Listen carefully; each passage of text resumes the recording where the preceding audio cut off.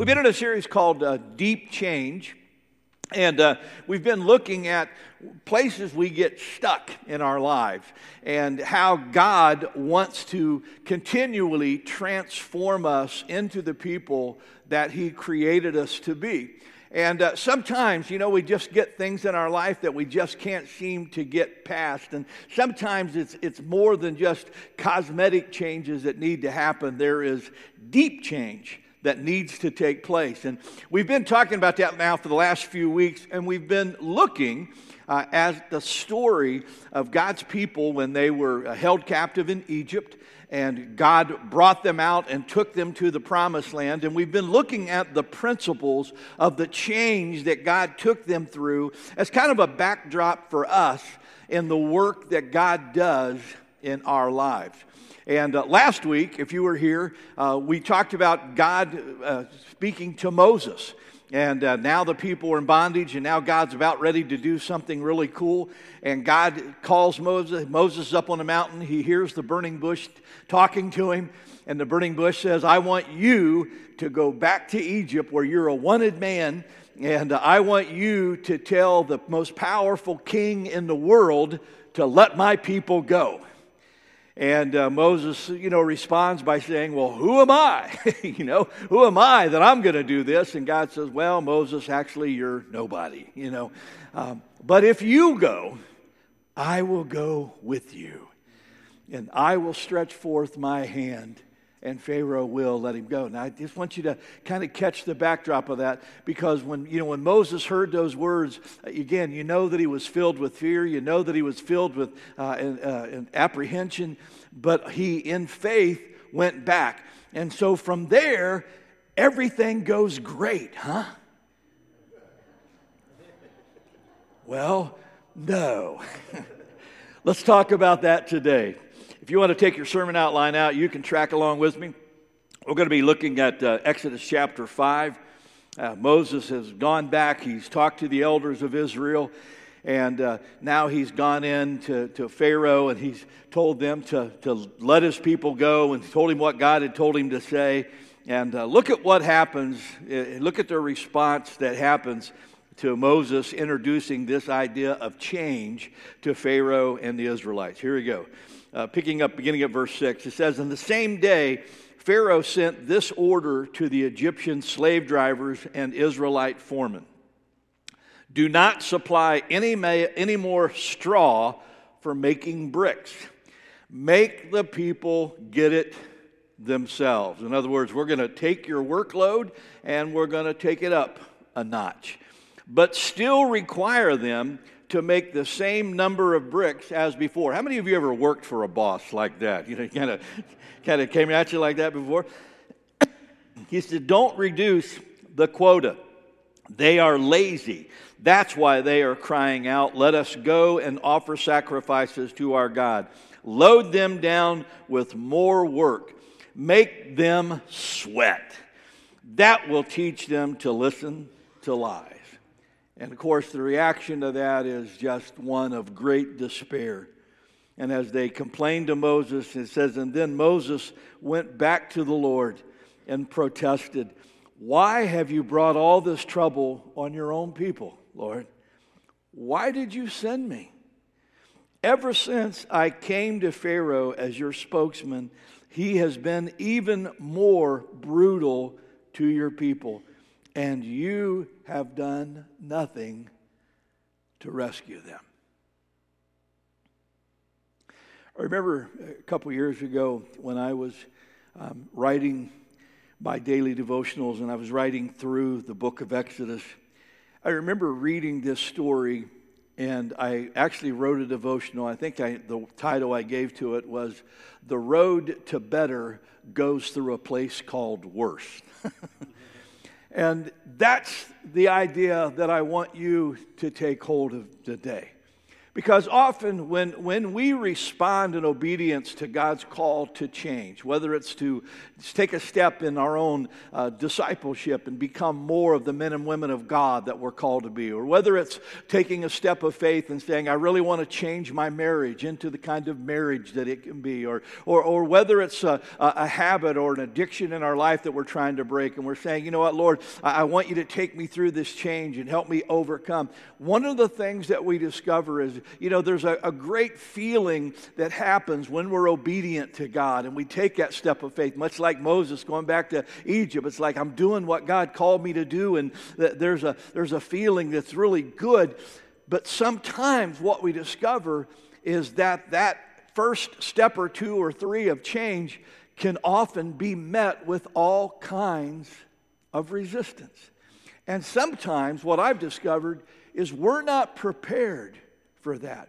My guess is for some of us who maybe at the beginning of the new year was saying, Lord, I want you to do a new work in me. I want you to do something new, something vibrant, something exciting. I see some areas of change I really want you to take me through. You got excited about that because you felt like you were being obedient to God. And I'm going to guess that for some of you along the way, as you have started initiating and taking some of those steps toward change, things haven't quite gone the way you expected them to go.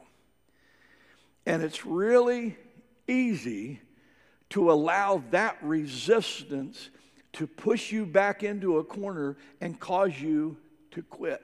Now, here's what I want you to know. I've talked about this before. I'm not going to camp on this long. But what you need to know is that just as there is a God calling you to a higher and more righteous way of living, there is also an enemy. And that enemy, Jesus says, has come to kill, steal, and destroy. And the moment, I promise you, the moment you take a step of obedience with God, He is going to come at you with everything He's got. And he's going to try to distract you. He's going to try to discourage you. He's going to try to steal this change out of your life.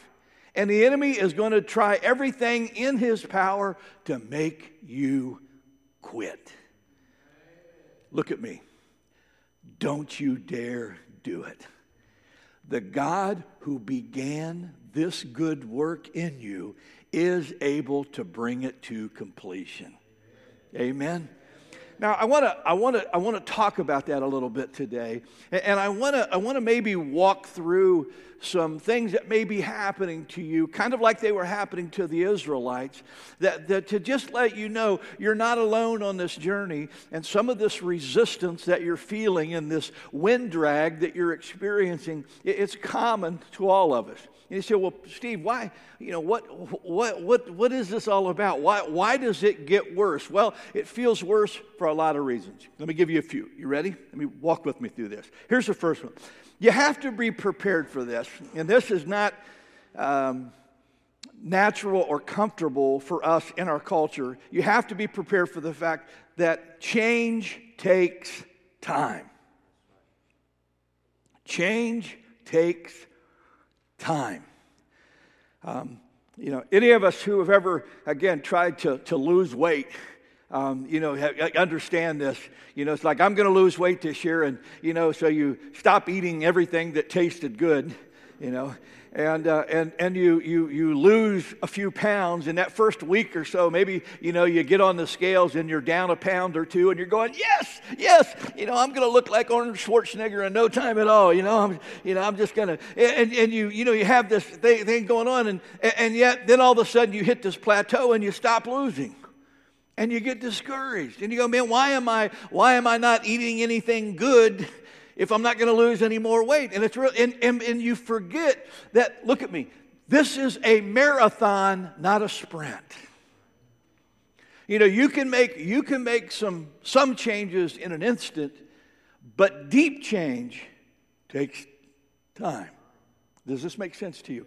In other words, when you make the decision to follow Jesus Christ, here's the beautiful thing. When you make the decision to become a Christ follower, the moment you confess your sins to God, the moment that you accept Jesus Christ as your Lord and Savior, the moment you admit where you are at and your need for God, in that moment, in that instant, your sins are forgiven, your past is put behind you, and you become a brand new creation. Amen? But, look at me, the work's not done. That's just the first step. What you discover is it's one thing to be forgiven and step into a new identity in Christ. It's a different thing altogether to become a man or woman of God. And if you understand that, all you got to do is follow the walk of the disciples, and you discover that change just takes time. I love what he says in Ecclesiastes 7:8. He says, you know what? Finishing is better than starting. Amen? Finishing is better than starting, and patience is better than pride. Well, Steve, why does it take so much time? Well, a few reasons. I'll just give you a few that I thought of quickly. Here's the first one. Sometimes change takes a lot more time than we think because we don't realize what a mess we are. Can I get an amen? We just don't really realize what a mess we are. And I want you to, again, this has been great group therapy on this trip. I want you to help somebody out. Just turn to them and said, you're really a mess. Just let them know. You're really a mess. Yeah. Some of that felt really good, didn't you? You've been waiting to say that all week long. Yeah. You're really a mess. Yeah. And it's funny because some of us, when we think about change, some of us look in the mirror and we're so self-deceiving. All we think, I just need a couple of tweaks in my life. No, actually, my friend, you need a hammer and a chisel and a real strong arm. I'm going at you, Because deep change is something that just takes time because honestly, when we really take a good look at ourselves, we discover we're a lot more broken than we know. And there are things that really do need to be fixed deep inside of us. Sometimes change just takes longer than we think because, quite frankly, we're impatient people. We're just impatient people. And some of that's been bred into us culturally. How many of you, and this is only going to be a handful of us, I know, but how many of you can remember before microwaves? Okay, this audience, maybe a few more than that next audience. But some of you can remember that. You remember when you had to cook everything, had to take time. And you know what? And you didn't think anything about it. How many of you remember when the internet first came up and you had dial-up? You remember that? And you were happy. I mean, you would dial up and you'd wait. You'd go cook a meal, run a few errands, come back, and you'd finally be on the internet. It's just kind of the way it worked. And now, man, if you don't turn it on, if it doesn't come on immediately, you're going, what's going on? And you're punching buttons and you're going, why? Because we've gone down this path where we believe that anything can happen quickly. And I'm going to look at you. You need to hear my heart. Deep change is not microwaved. It's a crock pot. Not a crack pot, though that may fit for a few. It's a crock pot. And it takes time. And for those of us, how many of you would admit I'm not a patient person? And I guarantee you're struggling with this. Because you're not only not patient with the world, you're not patient with yourself. And you keep going, you're like the kid in the back seat going, are we there yet? And God says, no, you're not there yet. Let me give you one more. It takes more time because we have unrealistic expectations. Sometimes we just have unrealistic expectations. Not only are we not as aware of the mess that we really are and how broken we are deep inside, sometimes we just think we can do things faster than we really can, and that we can actually implement those changes more quickly than we can. And we have these unrealistic expectations of ourselves. When I was here as a youth pastor back in the 80s, we used to do an annual ski trip up to Winter Park, Colorado. And we'd always take a big group, like 30, 40 people, and we'd go up there and ski for 4 days. And I never thought I'd ever find anything that I enjoyed doing as much as playing basketball. But I loved snow skiing. It was just so much fun. I had a friend who moved to Oklahoma City while I was a youth pastor, and his name was Jamie. Some of you remember Jamie McNeely. Jamie was he was quite a character, but one of his fatal flaws was that Jamie always thought he was a little better at things than he really was. You've probably been around people like that. He's a great guy, but just always had just a little higher view of himself than what was realistic. And I'll never forget, it was his first year to go snow skiing. He'd never skied before. And we got to the place where we rented our equipment in Denver, and I was standing next to him in the line, and when they come out to give you your equipment, they ask you, are you a beginner, an intermediate, or an advanced skier? And because what they want to do, the better you are, the longer skis they'll give you, because longer skis are faster and so forth and so on. And so when you're a beginner, you give shorter skis because they're easier to manipulate. You get that? So we're standing in line, and when they get to us, the guy asked Jamie, said, are you beginner, advanced, or intermediate? And Jamie said, I'm an intermediate. And so the guy had turned away. He knew how tall he was, so he turned away to get a ski. And I looked at him. I said, you've never skied before? He goes, yeah, but I've been watching videos. And I'm like, there's a difference between watching a video and being on the mountain. And so he was getting, and he didn't want just the normal equipment. He wanted to pay the upcharge to get the fancier equipment, which he didn't understand. If not only fancier, it also is harder to manipulate. It's different. And so he gets this equipment, he gets this stuff. We go to the mountain, and the very first morning, he has lessons. And I happen to be skiing by him right after they had finished his lessons, and he yells at me, and I come over to him. I said, how you doing? He goes, I'm sick of these bunny slopes. He said, take me to something harder.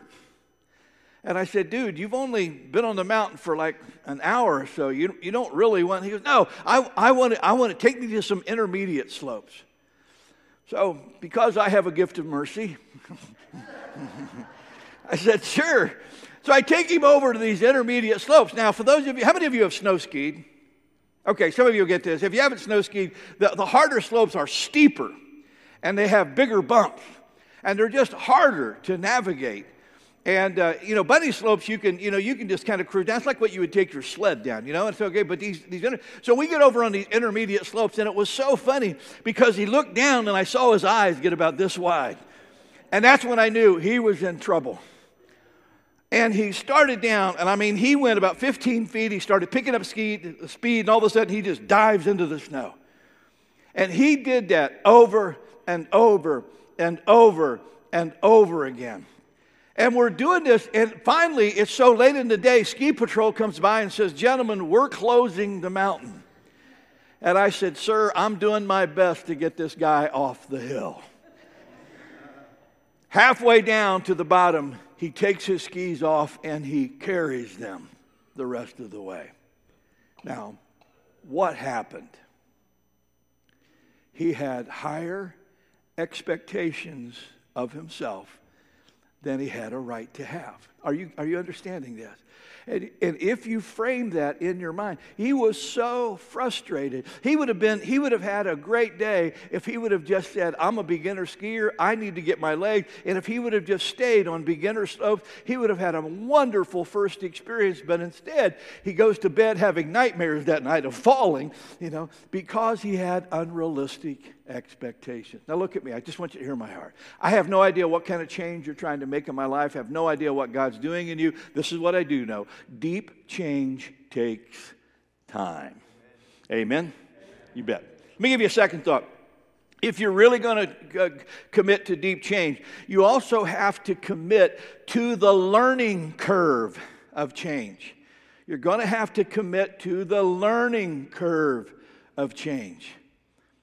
There is a lot that you really don't know that you will need to learn. And again, I've discovered that this is really difficult. I love Proverbs 18:15. Would you read it out loud with me? It says, intelligent people are always ready to learn. Their ears are open for knowledge. Now, let me throw another word in there. You also have to be humble to be able to receive that. Now, what I want to tell you is just because you have committed and said yes to the change that needs to happen in your life, it doesn't mean you know actually how to do that. And I've discovered a lot of times with people when we're working together on a place they need to go in their life, that this idea of maybe unlearning some old ways and learning some new ways, it's just really challenging for people. It's so funny. I can't tell you how many times through the years I've either sat with an individual in my office or a couple in my office, and as we've identified some things that need to happen, I'll pull a book off my shelf and I'll say, I need you guys to read this book, or I need you to read this book. And after you've read it, come back in and I want to talk to you about some of the things you can learn that are going to help you with this situation. And can I tell you how many people come back having read it? Few. You see, there's some naive belief that I know everything that there is to know about doing whatever it is I need to do. And I'm going to look at you and tell you, I love you, but you're wrong. You don't. And was Pastor Steve, what do I need to learn? Glad you asked. Let me give you a couple on your outline. Already put them there. You need to commit to learning about yourself. You got to commit to learning about yourself. Now look at me. Please hear my heart. I'm going to tell you that for most of us, the biggest thing keeping us from change is what we don't know about ourselves. I'm going to say that again. For most of us, what's keeping us from deep change is what we don't know about ourselves. Because there's these things inside of us that they're just the way they are, and we maybe even don't know where they come from. We don't know why that is that way. But until you learn, this kind of goes back to the first message I did in the series. If you don't understand how you got to where you are, you're not going to be able to move on to where you need to be. And you have to commit to be open to learning about yourself. And I'm telling you, that's not only challenging, it's uncomfortable. Secondly, you need to commit to learning about the change you need to make. And again, this is whatever change you're needing to happen in your life, you need to explore what does that really look like. For instance, if some of you are really feeling a challenge, you've been maybe very mediocre in your walk with God. Maybe you feel like you really haven't grown like you need to grow. Instead of just having a prayer and saying, Lord, help me to grow, I want to challenge you to talk to some people that you know are further down the road of faith and ask them, what are some things you've discovered in how to become a really good man or woman of God? You know, a lot of us, it's one of the things I've talked about often is that, when I was growing up, a lot of people told me, you need to read the Bible, you need to read the Bible, you need to study the Bible. But no one ever showed me how. And one of the reasons we have some very specific Bible reading plans out at the Welcome Center and some of these things is that I don't want you to just pick up the Bible and read it like a book from cover to cover. I want you to explore some of the passages and stories and things that are going to help you the most where you're at. Whatever that change is, have you taken a little bit of time just to know how do you make this change and what does that change look like? Thirdly, you need to commit to learning what God's Word has to say. You got to commit to learning what does God's Word have to say about this change I want to make. Because the principles of God's Word are eternal and powerful. And we need to know that. Can I give you a third one? You need to expect, as Moses and the Israelites discovered, expect that not everyone is going to be happy about your change. Expect that not everyone is going to be happy about your change. Have any of you ever in your life felt God moving you in a particular direction or doing some deep change in your life, only to find that there were people in your life who weren't happy about the person that you were becoming? Talk to anyone breaking out of addiction. Because one of the things we discover when we've been around our drinking buddies and we've been around the people who have helped keep the chains on us is that the day we decide that we're going to be different kind of people, not everyone in that group is happy about our sobriety. All of a sudden you find people wanting to pull you right back in. There is what we call a crab mentality. And that crab mentality, if you understand that story, there's if you go on YouTube, you can actually watch it. But you put crabs in a bucket or a barrel, most of them could climb out, but they don't. You know why? Because the other crabs pull them back in. Crabs won't let crabs escape. They keep pulling them back. And some of us, that's our relationship. In fact, I saw this picture. I thought I was going to throw that up on the screen. Here's the crab trying to make the deep change. Look, I can get out. And one goes, oh no, you'll not get out. Another one says, what do you think you're doing? Another one says, come back down here with the rest of us where you belong. If we can get out, if we can't get out, no one can. If we can't be free, neither can you. Now, all I want to tell you is one of the things that we're sometimes just not prepared for is when we begin to start this deep change in our life. Sometimes it's God challenging us to let go of some things, let go of some toxic people, to take some steps in some direction where it's not comfortable for some of the people around us. And some of you are going to discover that not everyone is going to be happy for you. And that's tough. Some of you have heard me tell the story. I mean, my family, I was one of 5 kids. And my dad had dropped out of school in 10th grade. My mother had dropped out of school in 8th grade. And there were 16 kids in my dad's family. There were 9 kids in my mother's family. And growing up, I did not know a single relative who had ever gone to college. So on the day where I told my family I felt like God was calling me to ministry and I'm going to go to Gulf Coast Bible College, my mother's first reaction was, no, you're not. You're going to stay right here and get a job in the factory like your dad and your brothers. Now, again, thankfully, my parents eventually came on board because I was committed and I was going to go with or without their help, and they were grateful and thankful and blessed me and all of that. But the first reaction was the crab mentality of, we're not a college-going family. You think you're better than us. You think you're so high and mighty. Oh, you think you're the smart one. No, I'm just trying to follow God's call on my life. Does this make sense to you? Now again, I hope as you commit to deep change in your life, I really do, I hope and pray that the people around you will be supportive and encouraging, and many of them will be. But you just need to be prepared for the fact not everybody is going to be happy. And then you're going to have to decide this. Who do I want to make happy? Them or God? Jesus said these words in John 12. Many people believed in him, however, including some of the Jewish leaders, but they wouldn't admit it for fear of the Jewish leaders. They wouldn't admit it for fear that the Pharisees would expel them from the synagogue. Read it with me. For they loved human praise more than the praise of God. That's an indicting statement. Let me give you one more. Deep change, it's going to test your faith in God. Deep change is going to test your faith in God.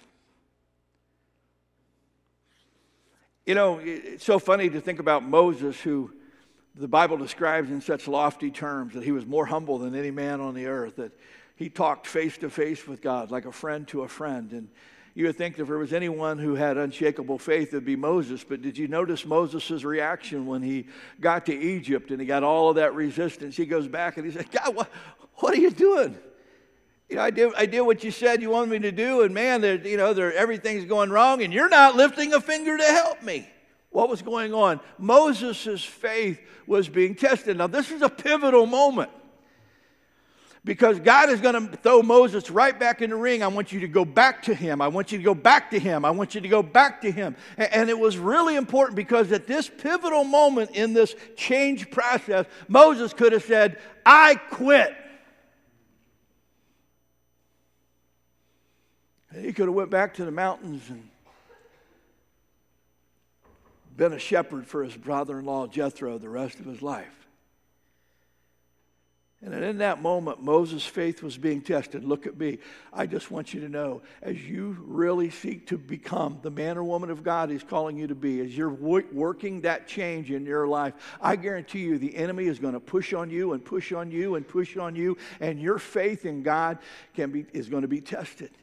Hey, look at me, gang. It's easy to believe God when there's no pain in your life and there's no suffering in your life and there's no struggle in your life. It's easy to believe that God is for you and with you. But when the storms come and the resistance come and people are against you, can you still believe in God then? I love what James says. James says, dear brothers and sisters, when troubles of any kind come your way, consider it an opportunity for what? Great joy. Read it with me. For you know that when your faith is tested, your endurance has a chance to grow, so let it grow. I love this. Don't quit on God. Your breakthrough may be just around the corner. I'll tell you one quick story. I was pastoring in Pennsylvania. Wanda and I were invited to a birthday party for one of our congregational members. I think he was turning 40 or turning 50, and 40, I think. And they had it at a little school in the gymnasium and half of the gym. And they had it set up as a little surprise party. And we're in there, and we're drinking punch and eating cake and just standing around talking. And my buddy Barry, whose birthday it was, he had two sons who were down at the end, and they were shooting baskets. And because I played basketball, I had one eye on the party and one eye on them. And the older son, Ben, who was a teenager, was a pretty good athlete. He was shooting buckets and making buckets. But the other brother, the younger son, Jonathan, was like 5 years old, and Jonathan was just really struggling. He was a big kid for his age, but he would get underneath the basket, and he would try to throw it up, and he just kept hitting the underside of the rim, and he was getting frustrated. And Ben was yelling at him to get out of the way. He wanted to show off. And I was just talking to the guys, and I kept watching what was going on. And finally, I just couldn't stand it anymore. So I walked over to where they were playing. And as I got over there, Jonathan turned around, and he was just about ready to start bawling. And he just said, Pastor Steve, I just can't do it. I said, yes, you can. I said, Jonathan, you're standing too close to the basket. I said, you need to take a couple of steps back. And I said, you need to bend your legs a little bit more, get a little bit more loft with the ball. And I said, and then just try to throw it up over the front of the rim. That's all you need to do. But you're getting too close, and you're hitting the underside of the rim. And Ben is standing off to the side watching. And so Jonathan takes a couple of steps back and starts bending his legs like this, and he's getting ready to shoot. And then all of a sudden he stops, and he turns, and he looks at me, and he says, will I make it? And I said, absolutely. And he got back and he started bending his legs, and I started praying, oh God, please, just give me one. Give me one. That's all I want. Just give me one. And sure enough, he bent his legs, threw that ball up over the rim. It went right through the hoop. His brother Ben's eyes got big, and Jonathan started jumping up and down. And it was just this exciting moment. Jonathan ran over and grabbed me and hugged me, and it was just so exciting. And as I walked back to these guys who were standing, they were shaking their heads. And one of the guys said, what if he would have missed? And I said, God wouldn't do that to me.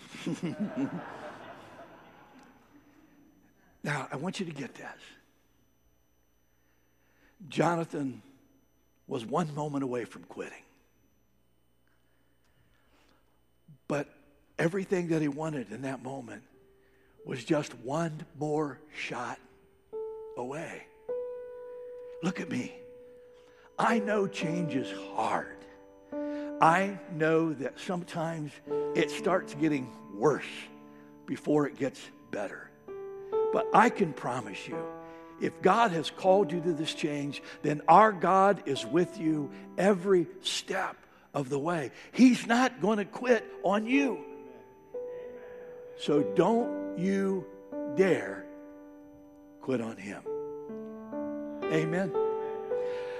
I want to invite us to a time of receiving communion together. And if you would, take your cup out with me. If you didn't grab one coming in, go ahead and grab that now.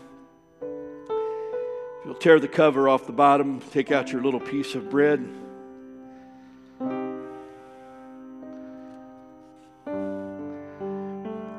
For just a moment, I want you to look at these elements and hear my heart. This represents a body that was beaten and broken. This little piece of bread.